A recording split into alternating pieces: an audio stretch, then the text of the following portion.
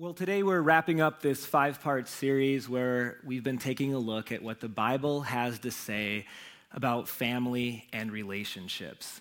And one of the things I was hoping that would come out of this series is that it would just force all of us for a moment to stop in the midst of the busyness of our lives and to take some time to consider the goals and the hopes and the desires that we have for our families. Because so often it's easy for us to just kind of focus every day or every week on the things that are urgent and to, at times, forget to spend time thinking about the things that are the most important. And so that through this series, you might be able to consider the blessings and the challenges that are a part of the family that you're a part of, to consider certain adjustments to be made, and then to pursue with God's help, God's plan for family. So today, as we wrap things up, what I'd like to do is to spend a couple moments thinking about a big picture question for your family, or if you're a young person, maybe for the family that someday you get to sort of be in charge of and to help direct. You see, a lot of times what can be really helpful, maybe you've read about this in books before, is in order to know what you should be doing today, it's good to think about where you want to be, to live with the end goal in mind, and then your decisions and the things you focus on along the way certainly are directed by what that end goal might be. So here's the big picture question that we want to consider today. It's this: what kind of environment would you like to create for your family or your home? You know, there are a lot of different ways that you might answer this question. Maybe for some of you, you'd answer it this way: I'd like to create a home that's happy, where children and maybe someday grandchildren enjoy coming, where they feel loved and comfortable, a place where people who come there feel rested and recharged. Maybe another way you might say this is you'd like to create a family that enjoys being together. Certainly doesn't mean that there would never be disagreements or never be difficulties. Every family has that. We've talked about that. But that when those things come, that instead of it separating us for a while, that we come together around those things, that we get through them and find ourselves to be stronger on the other side, that we're a family that at the end of the day, even if maybe we don't even live nearby each other anymore, that we've got each other's back, a family that enjoys being together. A number of years ago, I was listening to a Christian couple kind of talk about their parenting journey. They were kind of on the other end of it, meaning their kids were adults. And they said something that was very helpful for me. They said that they created a gauge through their years of parenting that helped them know not only what the end goal was, but also whether they were on the right track. And this gauge that they used was so impactful for me and Carrie that we kind of adopted it as an unofficial gauge for us as well. This is what they said: we hope someday that our kids will look forward to coming home even when they no longer have to. That their kids would want to come home even when they're adults and don't live at home anymore. And I thought, you know what? There's something about that. I want that type of family environment as well. That's a goal or a gauge that we want to adopt as well. And you know, in order for this to happen, it doesn't have a lot to do with the externals, like what your house looks like or what neighborhood you live in, but it has to do with things that are very much within our control in many ways, no matter where it is we might live. It has to do with things that are more internal and environmental, like maybe a home where our kids feel loved and secure. That doesn't mean that we just, of course, love doesn't mean we just give in to whatever our kids or our family wants, but that we take the time to explain why we do what we do and do it out of love and care for each other. This is huge, that our kids know the love of Jesus, because I guarantee you, your parents are going to disappoint you. Your spouse is going to disappoint you. Your kids are going to disappoint you. The foundation we build on is not the love of people. The foundation you build a home on is the love of Jesus that will never fail you. And then how about this? Maybe how that happens would be creating an atmosphere of joy and contentment. That there's an atmosphere of joy and contentment. And that doesn't mean that things always go well. It doesn't mean we never have our difficult valley-type moments of life. It doesn't even mean that there's smiles every day. But what I want us to get to think about today is the importance of goal setting towards there being, not just in our families, but today's also a message of individually for each one of us, no matter what our family looks like, of a life where we can daily, even if circumstances are difficult, be focused on the importance and the reality that joy can be a part of it. Wouldn't that be a good home to be a part of? Wouldn't that be a good life to live where joy is always right there? Now, to help you understand that this is not just something I'm throwing out there, but that actually the Bible talks about, Paul, that pastor in the first century, wrote this to the Thessalonian Christians. It's really difficult to think about carrying this out, but he told them simply, rejoice always. And I know that sounds pretty impossible. And I know that depending on the type of family situation you have or the type of season that you're in right now, it might not even sound doable for you.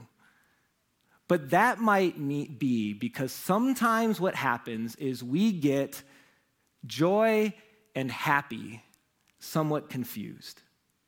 And what I mean by that is happy, the way that I'm going to define it, is that feeling that we have when things are going great. It's that thing that happens, that feeling that we have that elicits a smile on our face and allows us to sing in the shower. You can have joy, foundational joy. It's actually a fruit of the Spirit, and not always be happy every single day.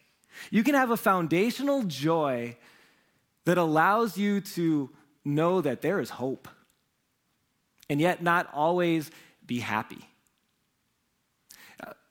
Our first fill-in kind of gets to that. Here's the thing about joy. Joy, scripturally, is more connected to your mindset than your circumstance. You've known some people who are going through some really difficult times, or maybe have very little in their lives, and yet they have this joy about them. And you've also known some people who have just about anything you could want, but they rarely seem to have joy and tend to oftentimes seem to be down or crabby. You see, you get this too in your own life. Joy has more to do with a mindset than it does merely the circumstances of life. And why I bring this out is that joy in your family is possible. Joy in your life is possible no matter what season you're going through right now.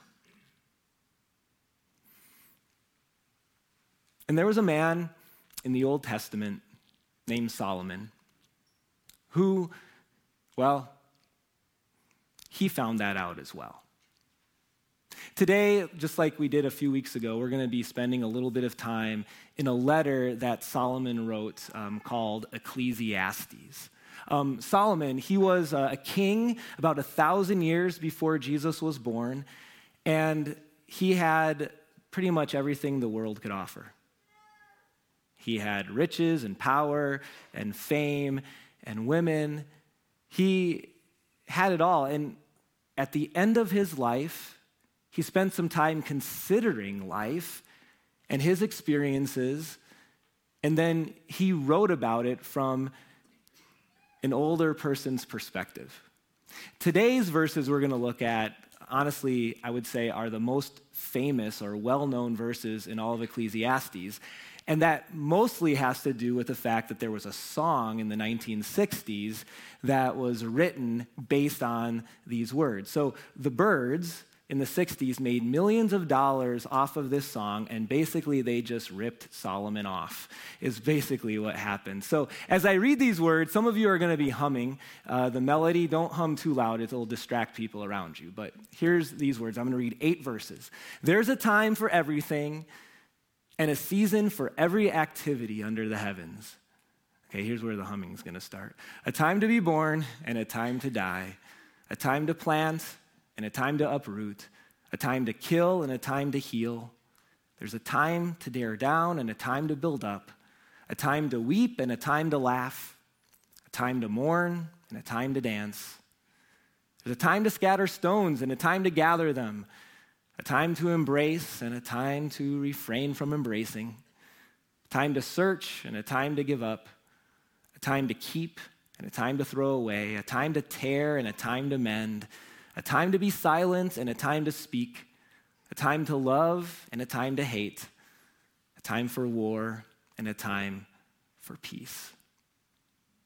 And so what Solomon does over the course of 8 verses is he pairs all of these what seem to be opposites with each other. And to be honest, if I had my choice, what I would do is I would treat all of these things like some sort of a buffet where I could just pick the things that I want and then leave out the other things. You see, I mean, when it comes to my life, I would like some laughter and some dancing. Although it kind of depends what type of dancing you're talking about, because I'm not a very good dancer.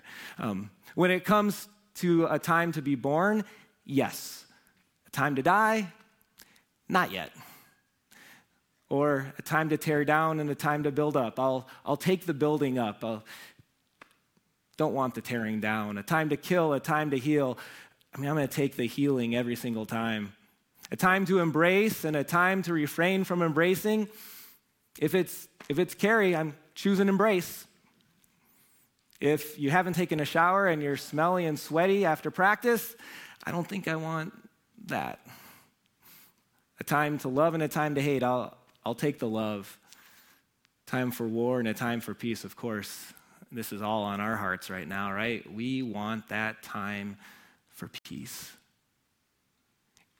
You see, it's natural for us as we hear about all these things, as I read all these words from Solomon, to say, okay, those are the good ones and those are the bad ones. Those are the things I want and those are the things that I don't want in my life or in my family. And what Solomon is telling us is that it's not a buffet, that all of these things are going to be a part of our lives. They all are a part of our lives. And so don't be surprised, Solomon is saying as he looks back on his life, when you come into a season that's filled with difficulty and challenges, don't be surprised. That is the way it is in a fallen world. I'm going to say it this way. I think you just need to hear this as being true. Number 2, that every life has every season. You see, it shouldn't surprise you that there are hard seasons. And it's not because God doesn't love you. It's not because God doesn't care. It's not because God is not sitting on the throne in charge. At the end of the day, the simplest way to understand why is because we live in a fallen world that we messed up, that we screwed up. And from that time forward, there is going to be both laughter and mourning. There's going to be seasons of dancing and crying. Since the fall into sin, there is going to be seasons where there is birth, and there is also going to be seasons where there, because of sin, is death. And one of the things, and I totally get why this happens, and this is why the message for today is going to be helpful for you, because one of the things that happens when we're in one of those low seasons is we can easily begin to question God's goodness and question God's love and question God's care for us.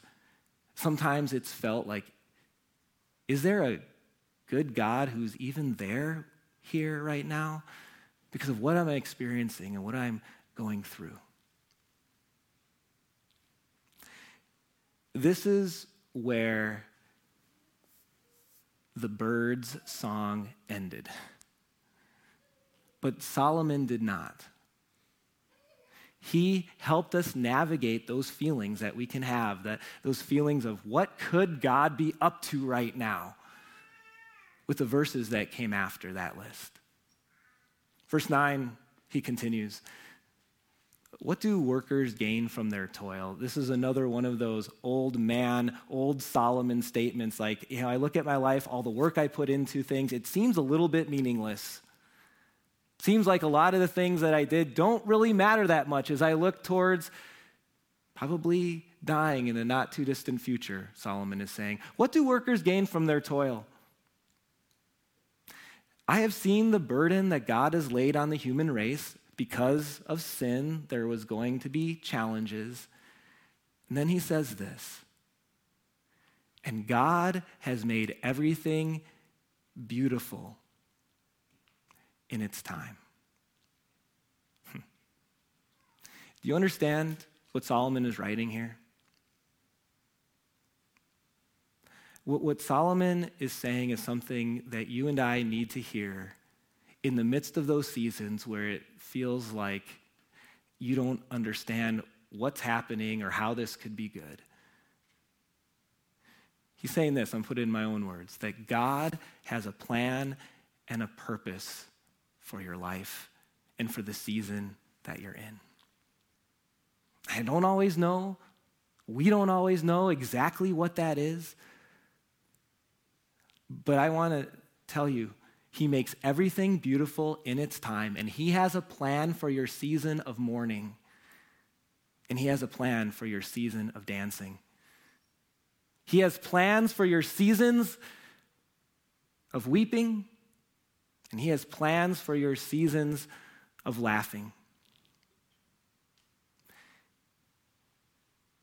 And again, from where we sit and from how we see things, it's not always so obvious.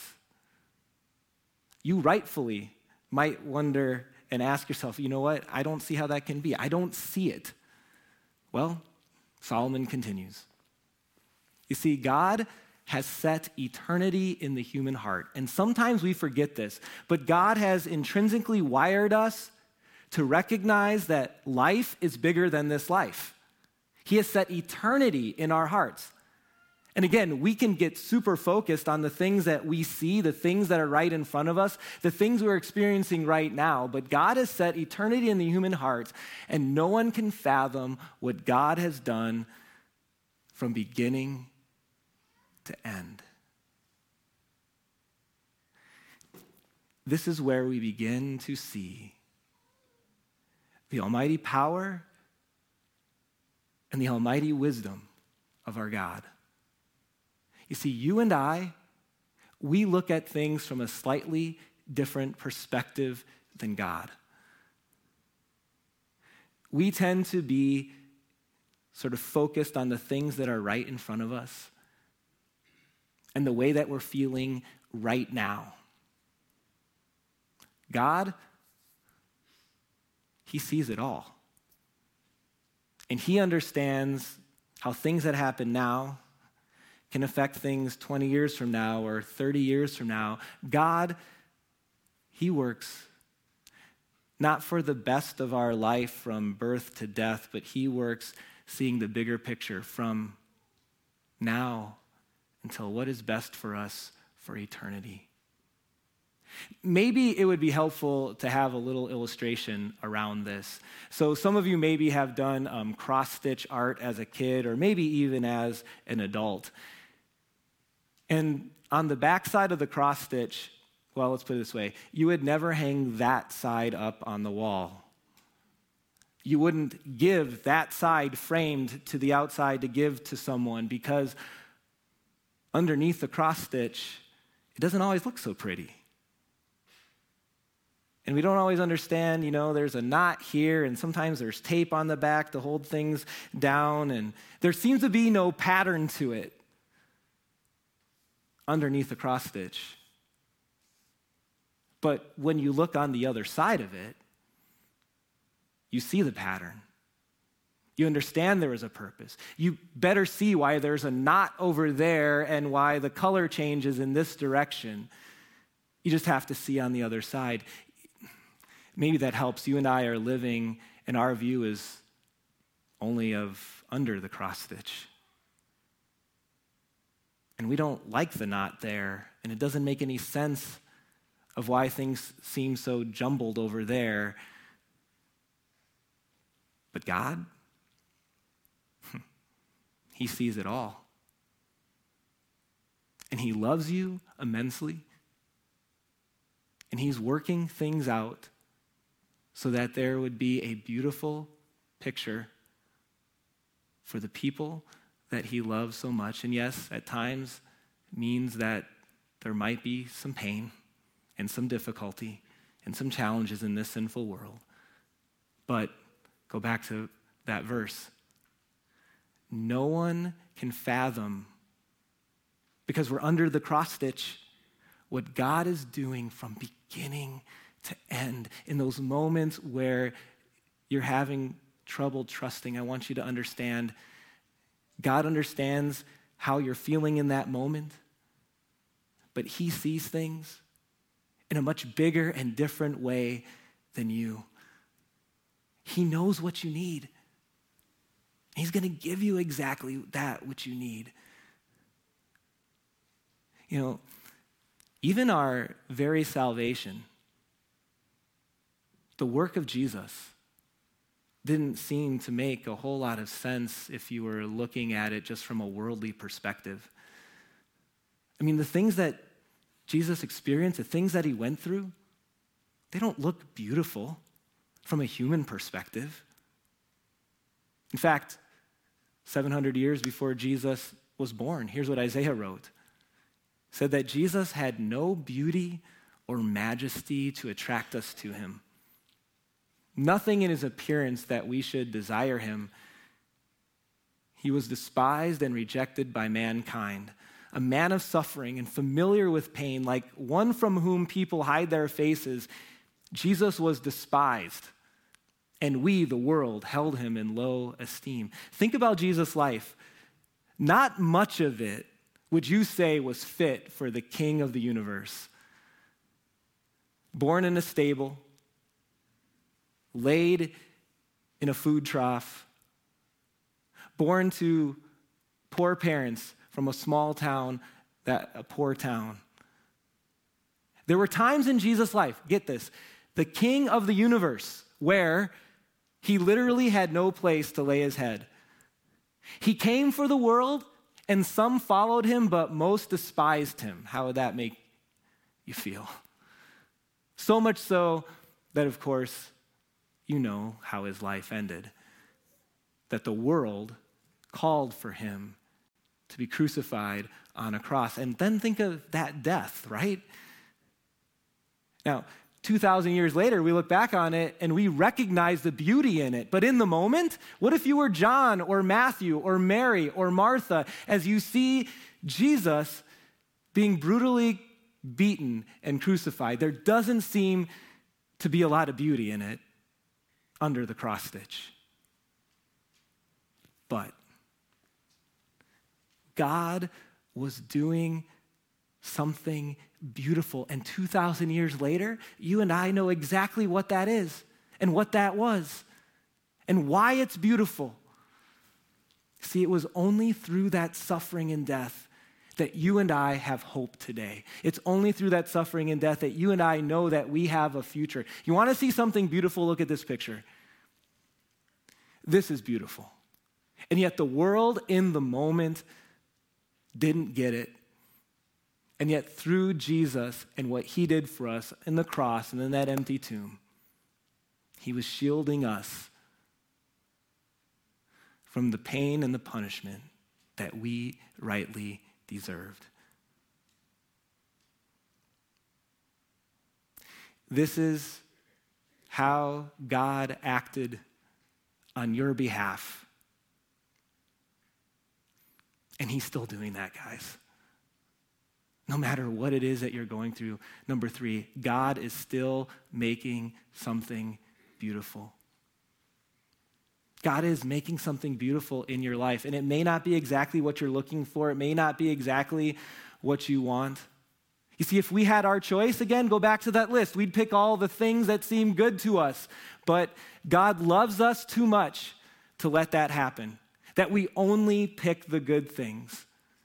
You see, if you're a person who never, experiences hurt, what can happen? If you never have something you need to work through, you can become pretty self-reliant and arrogant. If you've never experienced a season of difficulty, we can become pretty self-absorbed. It's in those moments of pain and difficulty where God uses those to force us back to Him and to recognize what's most important. It's not until you've experienced the death of someone that you really love that most of us have ever really grappled with the reality of death and how life, as the Bible says, this life is just a mist. But it's in those moments, we wouldn't pick them, that we're able to get perspective and that we're able to better understand why we're here and what's most important. You see, the one who sees all of eternity, He decides your seasons. He decides what you need, the one who sees all of eternity. He understands what's best for you. He decides the ingredients that are needed in your life so as to be a blessing for you, not just in this life, but into eternity. You see, not too many of us like to eat flour, but most of us enjoy cake.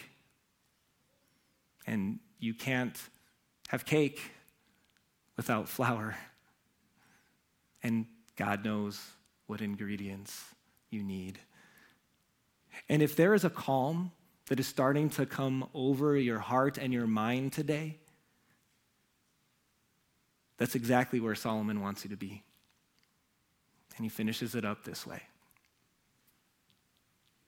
So I know there's nothing better for people than to have joy, to be happy. God is making things beautiful in their time and to do good while they live. Make a difference with your life, that each of them may eat and drink and find satisfaction in all of their toil, because there is purpose to it. This is the gift of God. Solomon's saying, so be happy. Your life's not perfect. It won't be. But enjoy today.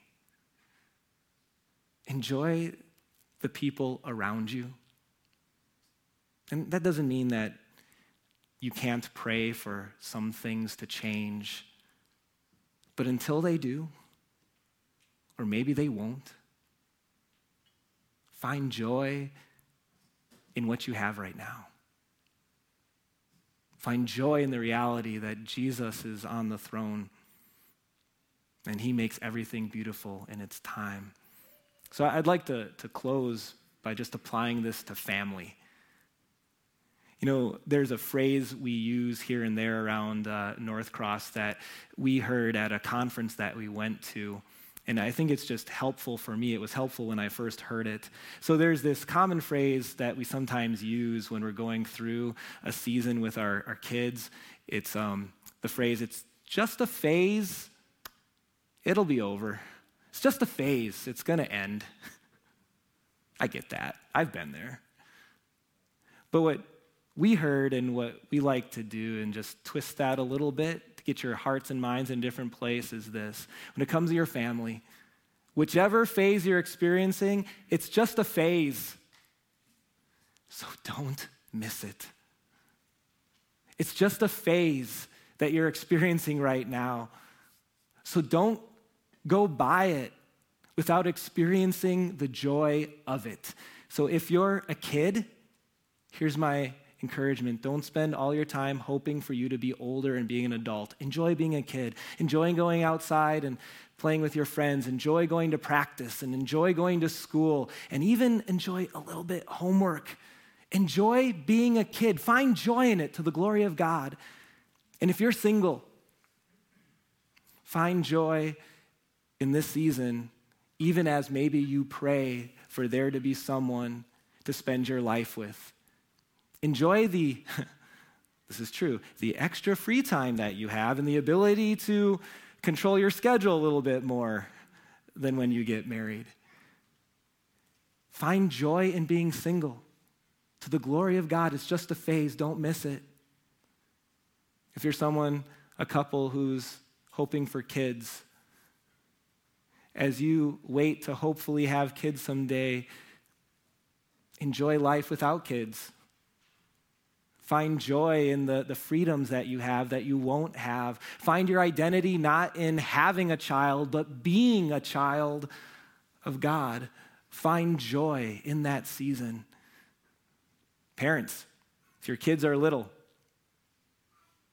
and they live at home, find joy in that season. My encouragement to you is to find joy in getting down on the floor and wrestling with the kids and take the time to read stories or Bible stories at night. Pray with them. Laugh with them. How about this? Enjoy the noise because it won't always be there. Find joy in that season. And if you're older parents who the kids are starting to find their way out of the house or have been out of the house already, find joy in that season too. Find joy in this season where, again, you have a little more freedom again. Find joy in the opportunity to spend the day with the grandkids, then give them back and get a good night's sleep. Find joy in that season. And I could go on and on and on, but you know what? So often, we don't take the moment to just be thankful for the season we're in. But instead, we're waiting to be happy, waiting to find joy. We have a God, no matter what season you're in. He's promised to make things beautiful in its time. So find joy in the season and in the family that you have. Let's pray. Dear Heavenly Father, today, as we wrap up this series, we just thank you for the people in our lives that we call family.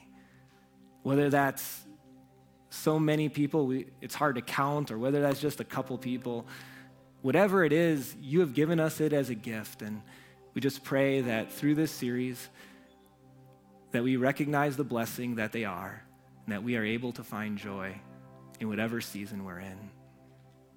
Lord, we confess that sometimes we do more complaining than we do thanking. And Lord, we also recognize that those sins have been forgiven.